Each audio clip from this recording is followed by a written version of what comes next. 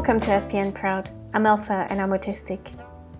Effective touch signals, meanwhile, traverse slowly via thinner type C efferents and communicate pain, itch, and temperature. The variety of type C nerve fibers that communicate touch, called C tactile fibers, register in emotion centers in the brain. C tactile fibers respond only to specific kinds of touch.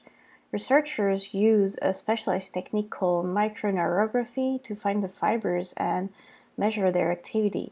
The method involves sticking an acupuncture-like needle deep into the skin, typically near the elbow, and then feeding in electrical pulses.